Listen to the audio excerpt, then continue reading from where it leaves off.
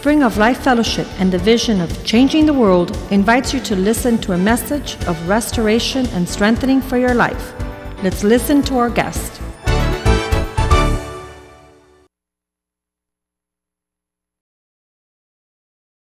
In our life.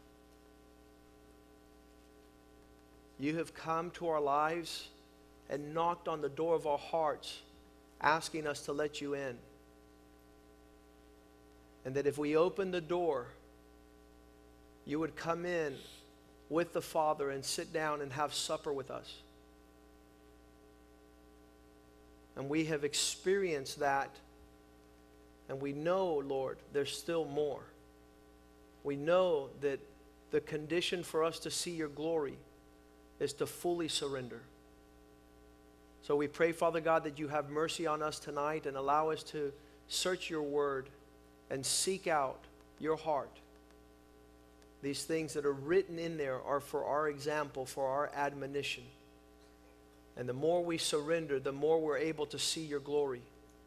The more we deny ourselves, the more we see your life. Prosper your word tonight in the hearts of your people. Allow us, oh God, to grow, to seek the things that are above, and to be acquainted with your purposes upon the earth, to be glorified in all things. Let this be a good seed in the hearts of your people. In Jesus' name we pray. Amen and amen. One of the places where we see surrender the most is when we're surrendering to the things of this world. And it's amazing. We were reading 1 Kings chapter 20 in verse 4. There's a continual siege taking place. That means that other kings wanted the territory of God's people. And you know and I know that if we let up for a second, we will lose everything we have advanced, because the devil desires to take it all. And here in 1 Kings chapter 20, verse 4, it says that the response of the king of Israel, as he answered and said, "My Lord, O king, just as you say, I and all that I have are yours." I want you to continually make these words resonate in your hearts tonight. My Lord, I will submit. I will become your subject. I recognize you as king. Just as you say, I, me, and all that is in my possession is yours. This is the utterance of surrender. There is nothing else that is called surrender. Understanding that you are owned and belong to that person you surrender to, together with everything that you have being theirs. Somebody said that this is a good thing, but this person is surrendering to enemy forces. That means lust comes at your door and says, everything that is in your house belongs to me. A spirit of lust will take you as its master, and you will be its subject. And for you to utter the words, me, all that is here belongs to you. And we wouldn't be fast pressed to do this confession. I just put it out there as what we need to come to terms with to tell God. Everything I am and everything I have is yours.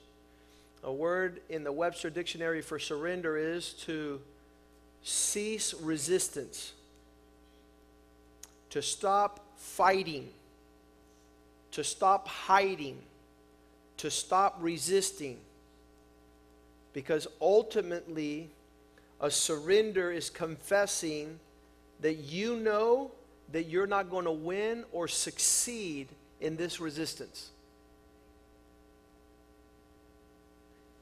God, I believe, wants full control and use of our lives and our time. Those of us who have not been able to move in that direction are still struggling with surrender. As a young man coming to the Lord, it wasn't very attractive for God to say, give me your whole life. No, thank you. You're not going to sequester and kidnap who I am and what I'm doing. I don't know you. I don't trust you. 5 years later, I said, God, I've come to a conclusion. Everything I haven't surrendered, I've lost. And everything I have surrendered, you've made 1,000 times better. I surrender all. I surrender all. Coming to that conclusion was very powerful in my life.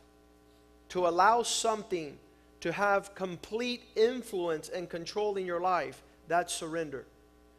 To not be able to do that becomes an issue for our lives, for our children, for our future. If you start in verse 1, you'll notice it was the king of Syria. This is a bad king that had come and joined forces with 32 other kings with their horses and chariots, and they went up to Samaria to place it under siege and to make war against it. Then he sent a messenger into the city to the king of Israel, Ahab, and said, this is what the king of Syria, Ben-Hadad, says. Verse 3, your silver and your gold are mine. Your lovely wife and your children belong to me. Everything that you perceive to be yours is mine. Your most precious things, your marriage, your family.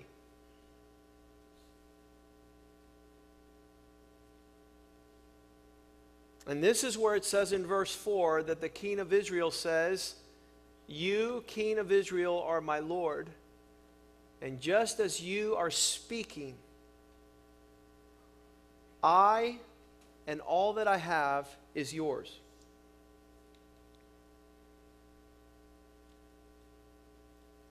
I believe that our worst case scenario of not surrendering to God will ultimately affect our lives, our marriage, our family, our children, and the purpose God has for them. Our inability to surrender becomes an issue. Our thinking that there's something that we can negotiate and compromise in our surrender becomes a total deception from the enemy of our souls. The reason why I believe that it's important for us to surrender to God and to come to the place to realize the extent of that surrender is based on a declaration I see in Isaiah 43:1. Now thus saith the Lord who created you. That becomes a premise because God has created us for himself. He wants us to take on that form. He who formed you, O Israel, fear not, for I have paid a price for you. These are all the things that is bringing us to the understanding that we need to acknowledge him as our creator. God, you did not create me for purposes out of your desire, of your pleasure. You did not form me that I could be conformed to this world. I'm not to walk in fear. You have purchased me. These are all things that when the Lord calls me to give up my law practice, my response was, if I recall correctly, when I became a lawyer, I didn't know how to read or write. You're the one that has blessed me to be here. And because you have given it to me, you're entitled and you're in all your right to request it back. That was my thought process. Because in my heart, I was totally convinced that had it not been for God, I would never have any hope for this life and existence. I have no future without God. So if the man has a game plan outside of my thoughts, I bow down. I surrender. I don't even come up with good arguments. He says, fear not, I've purchased thee back. I called thee by my name. And he says at the end, you are mine. You're mine. There's no argument with that. There's no resistance. There is no opposition. I would tell people all the time, if God asked me to stand on my head and not move, I would stand on my head and not move. If God told me to sit down, I would sit down. If God told me to stand up, I'd stand up. If God told me to get up and leave, I would get up and leave. That is powerful. To understand the concept of surrender just a little bit more, we know animals that refuse to surrender. How many know some animals that are resistant to surrender? One of them is the mule. It says he requires to be bridled. I think it's Psalm 45, if I'm not mistaken. Psalm 45, verse 9.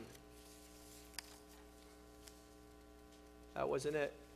That was what we shared on King's Daughters. Let me get it, because it's important that we see this real quick. 32:9, I'm sorry.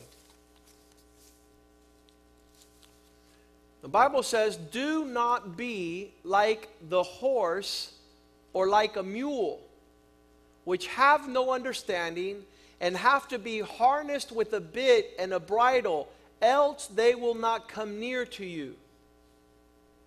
Now, God is talking to us. How many say amen? And God is not being, He's not being funny when He says a bit and a bridle. He's saying, brother, what is it going to take for you to surrender? What is the force that needs to be placed in your life for you to move in the direction of God's heart? And you know what it should be? It shouldn't be a pastor. Praise God for pastors. But you should be so in tune with the Spirit of God in your life that you're moving in God's direction, not because a pastor is placing the vice grips upon your life. There is the desire of God, way, way beyond the physical and the natural. The Spirit of God so zealously yearns for our surrender. And every time He presses upon our heart in any direction, and what comes out is words to the contrary, words that resist, words that refuse. You stick your heels in and you're unmoved. And that's not an issue with the pastor. It's not an issue with Moses. It's not an issue with the church. It's not an issue with the ministry or the vision. It's their still issue with not being able to move. Not being able to move. Do not be like a horse. Do not be like a mule, which have no understanding. They must, required, be harnessed with a bit and with a bridle, else they will not come near you. And so the verses that follow there are very pleasant, because he's saying, my people are not like this. My people, and verse 7 says, you, Lord, are my hiding place. You're my refuge from trouble. Every time I move and am surrounded by you, I hear songs of deliverance. instructs you. This is what God says, I will instruct you and teach you the way you should go. I will guide you with my eyes. The eyes are in the head, right? How many say amen? God just, you can tell. You can tell when somebody's surrendered. They're fully ready to go. Just a glance. And that becomes the blessing of not being required to be harnessed. Not required to have impositions. Lord, give me a glance, give me a glimpse of what a harness looks like. Verse 10, many sorrows.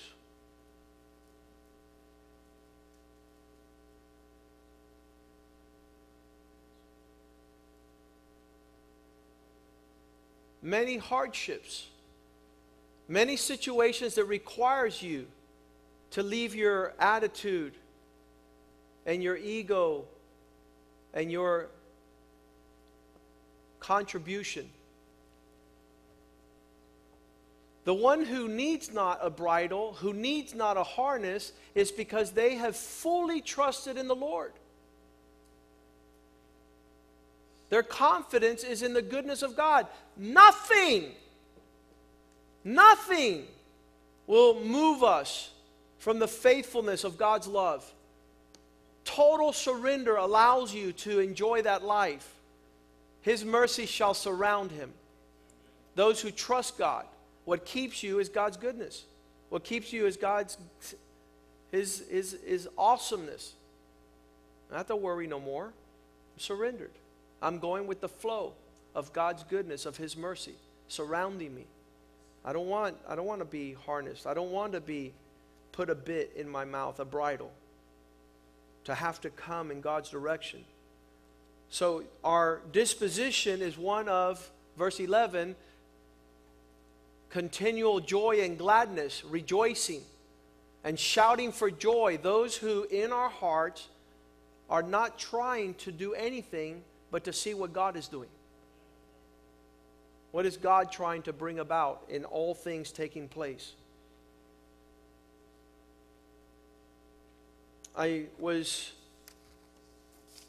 reading 2 Samuel 23, where messengers were sent to David, and he was asked, before you die, tell us the secret of how you were able to fight the battles of the Lord. How were you able to bring the glory of God over the land of Israel? And so there in 2 Samuel 23, chapter 23, verse 1, how do I know that it was his last words? Because the Bible says, now these are the last words of David. That's how I found out that he's about to die, and that these were his last words. And he says, this is what the son of Jesse, David, said, the man who was raised on high, who was anointed by God, the guy who wrote this Psalm 32 with regards to the harness and the bit. He wrote many of the Psalms of Israel. Tonight we can enjoy the fact that he moved in that regard. It says, the Spirit of the Lord spoke by me. Everything that was coming out of my mouth, verse 2, was the Spirit of God. That's what David said. His word was continually on my tongue. Verse 3, he says, the God of Israel, the rock of Israel, would speak to me, and he who rules over men must be aligned and just, ruling in the fear of God. So he says, I was just trying to follow the Lord. I was trying to be led by God.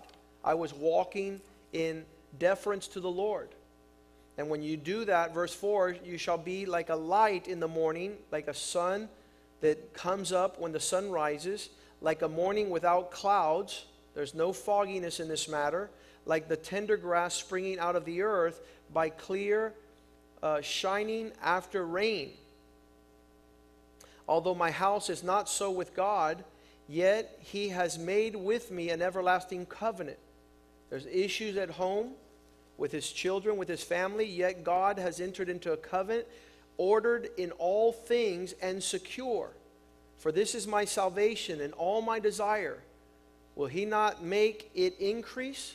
If my desire is to serve God and to surrender to God and to follow God, isn't God going to allow this to continue? And then he gets to this place and he says, but their rebellious sons shall all be as thorns thrust away, because they cannot be taken with the hand. The man who touches them must be armed with an iron and a shaft of a spear, and they will be utterly burned with fire in their place. What's this? What does this represent? This represents what Nicholas said on Sunday. I don't know if you heard Nicholas on Sunday. These were my son's words. He said like this. He says, when I was a little boy, I was a child. If they wanted me to do something good, they would show me candy. If they wanted me not to do something bad, they would spank me. So as an immature brat, when I saw candy, I would do it. When I saw punishment, I would move. But when I became a man, I understood that my desire is not based on candy or spankings. It's based on pleasing my Father. Woo! And I need this so that I could do the next part of my life when I get married with a wife. I don't have to manipulate her. I don't have to give her a new car for her to listen to me, because she's going to see my example. And she's going to desire, just like I want to please the Father, she's going to want to please her husband. She doesn't need a new car or a new pair of clothes or go to the mall. She's a woman. And so in that regards, it's important that we see what David is saying here. He's saying there are certain men that will not move unless you have a shaft or a rod and you prod them and you poke them. And this is not unusual. And don't feel yourself a little bit intimidated with this word, because when Jesus comes to Paul's life in the book of Acts, and we will read that here also, he tells him in the book of Acts, chapter 26, verse 14, as he is telling this story, he's telling the story to what happened to him in court. And he said, when we had all fallen to the ground, I heard a voice speaking to me, saying in the Hebrew language, Saul, Saul, why are you going against me? It's a hard thing for you to kick against the goads.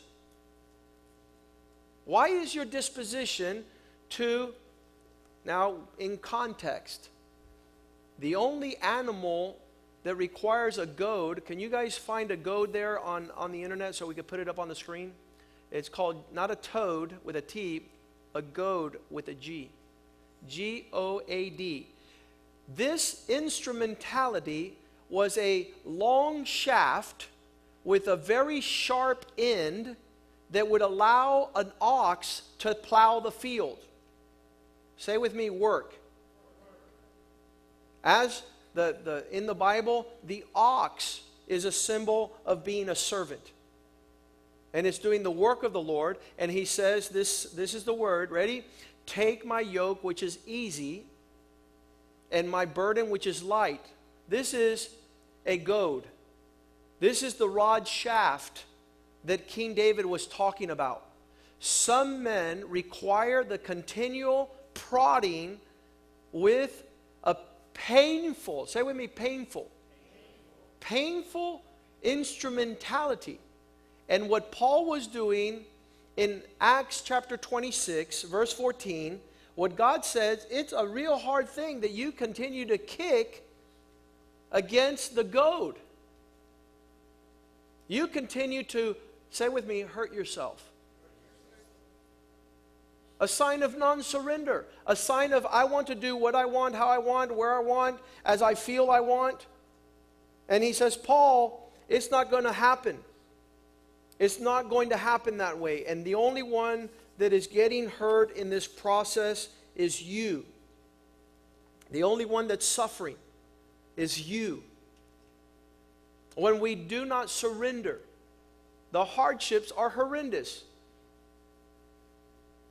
I have seen some people that wish that in a certain time of their life they could rewind 6 months before and say, let me fix my attitude. Let me get my line. Let me be in such a way that God does not allow the consequences of my non-surrender to be my nightmare, my reality.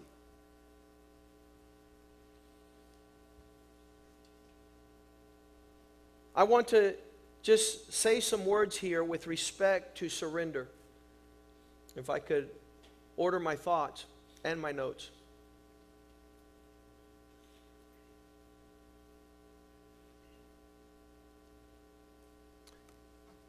The expressions of surrender are based on Psalm 13:5. I fully trust in your absolute continued love towards my life. I can surrender because I know that your mercies will not fail. I know your love will never depart from me. My heart can rejoice in this salvation. Lord, let me experience that intensity of embrace. In other words, no one can take my inheritance from me. No one. There has been given nothing to nobody that subtracts the love, the mercy, the fulfillment, and the satisfaction of His faithfulness. Nothing will stand in the way. So I can, this is the, I don't know, I'm going to say it like I have it in this translation. But I have trusted in your steadfast love. Therefore my heart shall rejoice in your salvation. Just a complete surrender because its trust is in God. It's confidence. This represents my energies, my efforts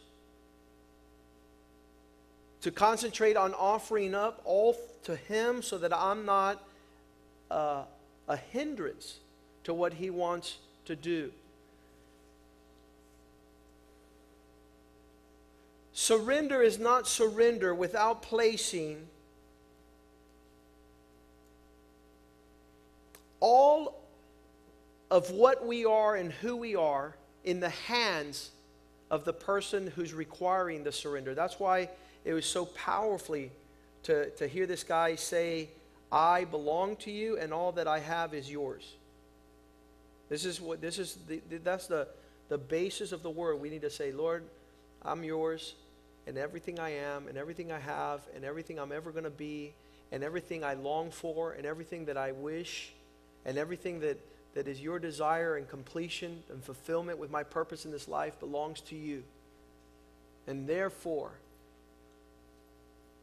I put before you, laid down the full expression of my every thought and sentiment at the feet of the Lord. What I have, Lord, of any good or excellent nature is not my own, but is you who gifted me with it. This is how one woman prayed in this regard. She says, I pray you grant to grant that my surrender be real and authentic and complete, not only in the words of my mouth, but in deed and in truth, not simply a spiritual submission, which might be counted easy and pleasant, but the constant denial of self and every argument keeping under the body and bring it to subjection, which I find so difficult to be able to do. Lord, let my surrender not be fake. Let it be on the premise of your goodness. One of the things that she says is based on redemption. People don't understand redemption, but it says it there in Hebrews 9:12.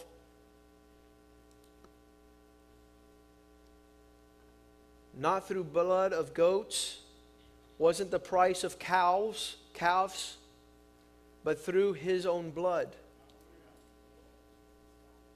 His own blood purchased you. So everything belongs to Him. Even while we are so unlovely and unworthy, to be able to surrender, and this is true, this is it, this next thing, because everything is God's doing in our life. Just like salvation has been wrought for eternity, surrender is a gift of God. God has to give you the ability to lay down your fallen and selfish nature.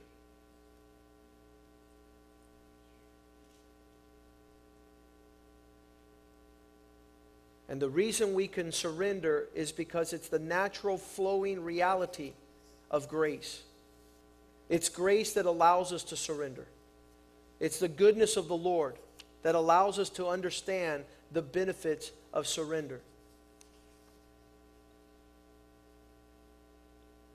If we look at God like I did when I was first a Christian as a tyrant, it might be courageous to resist. But to rebel, surrender unto a father, is to be an ungrateful rebel. Does anybody know one? Luke chapter 15, the prodigal son, walking away. What was in his thoughts? What were his conclusions? This son totally blew his inheritance. Totally blew his inheritance.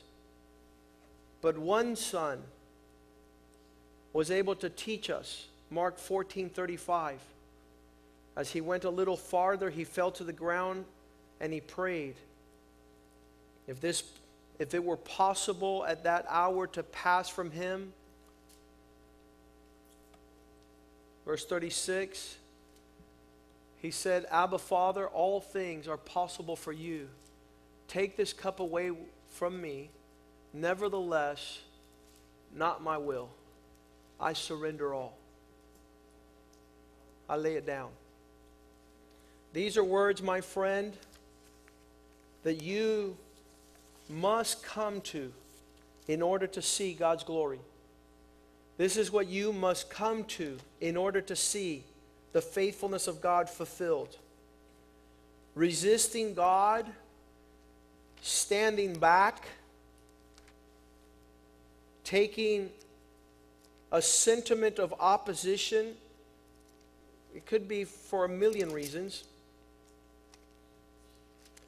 I see the sentiment that Nicholas have, and I see some people saying, well, that's just not normal.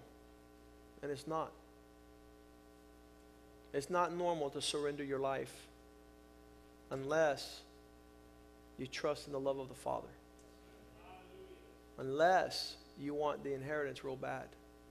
One of the things Nick said in Texas was, a lot of my friends don't understand why I'm doing what I'm doing and surrendering all. But I'm living for the time to come. I'm looking at the back end of this process. My friends can't see that. So his motivation, just like it was Jesus, for the joy set before him, he went to the cross. He surrendered all. I believe people that don't surrender is because they don't have a clear vision. They don't have a clear understanding. One of my motivations many years ago was to see my uncles and my aunts and the families in our homes that had never surrendered. And they all had good reasons for them not to. But they all perished. And they all missed out. They lost their children, they lost their families, they lost their inheritance, they lost their reputation, they lost their honor. They lost it all. And so one of my motivations was we'll be the first generation of people that didn't live going after the donkey's carrot, that is moved by the attractions, the lust of the flesh, and the desires of this life. Let's ask the ushers to come here. Tonight we will participate in the Lord's Supper. I want to, as they come up, for you to be able to search your hearts. And you might, just like what I started tonight, saying, how much more, Lord, do you want me to surrender? And I'm gonna follow it up with everything, because that's what He's asking from me. Everything. Surrender it all. Surrender your reputation. Surrender your thoughts, your great exploits, your wonderful situations. Real quick, before we do that, I don't want to, because just to make this all complete, this king of Syria, when the king of Israel said, everything I have is yours and I am yours, O King and Lord, I want to just tell you just for a second that you're non-surrendering to the Lord is actually you're surrendering to something else. And when you surrender to the enemy like this king did, it wasn't sufficient. Because verse 5 says, when the messengers came back to King Ben-Hadad, saying, indeed, he has sent to you, saying, you shall deliver me your children, your silver, your gold, your wives, your children, but I will send you servants tomorrow about this time.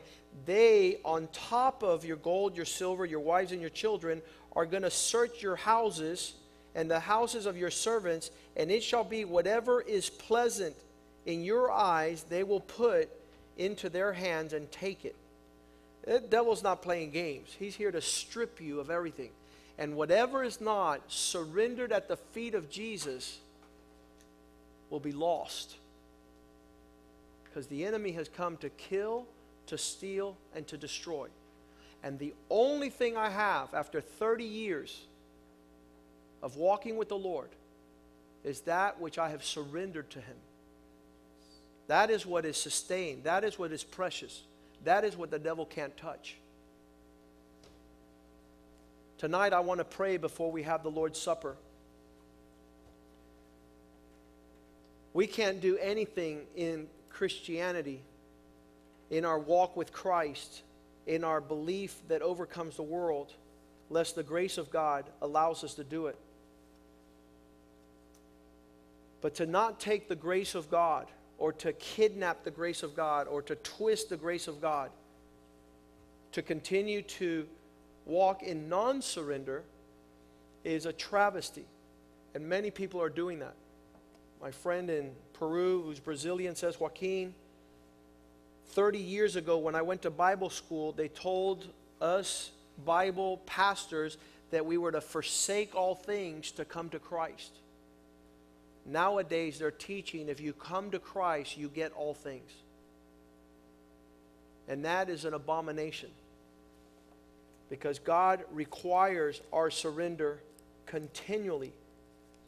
I don't want to mess up tonight with the word that God has given me for you, so I want to touch on one more verse in 1 Peter 1:3. Because here is the progression. Blessed be the God, the Father of our Lord Jesus Christ, who according to His abundant mercy has begotten us again to a living hope through the resurrection of Jesus Christ from the dead. Verse 4. To an inheritance which is incorruptible, undefiled, that does not fade away, reserved for you in heaven. But listen to verse 5. You who surrendered all are being kept by the power of God. Everything you surrender to God, He keeps in His mighty power through faith for salvation. And it shall be revealed. It's going to be unearthed, the things that you laid at His feet. Father, tonight I thank You for this word. We are not mules that You need to harness with a bridle. We are not horses that You need to place a bit. Otherwise, we will not come to You. Do not bring sorrows in our lives.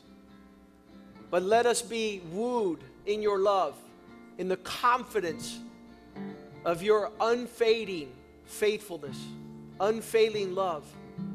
Allow us, oh God, to be absolutely surrendered, totally 100% given over and poured out as a sacrifice without compromise or negotiation. Our time, our talents, our treasures, so that we might see what David promised, that it will go well with the upright, that we would be forbidding or resisting kicking against the goads, but to follow you wherever you may lead, to see your glory and faithfulness, to receive an inheritance that's incorruptible, that will not fade, oh God, reserved for us. In Jesus' name we pray. Amen and amen.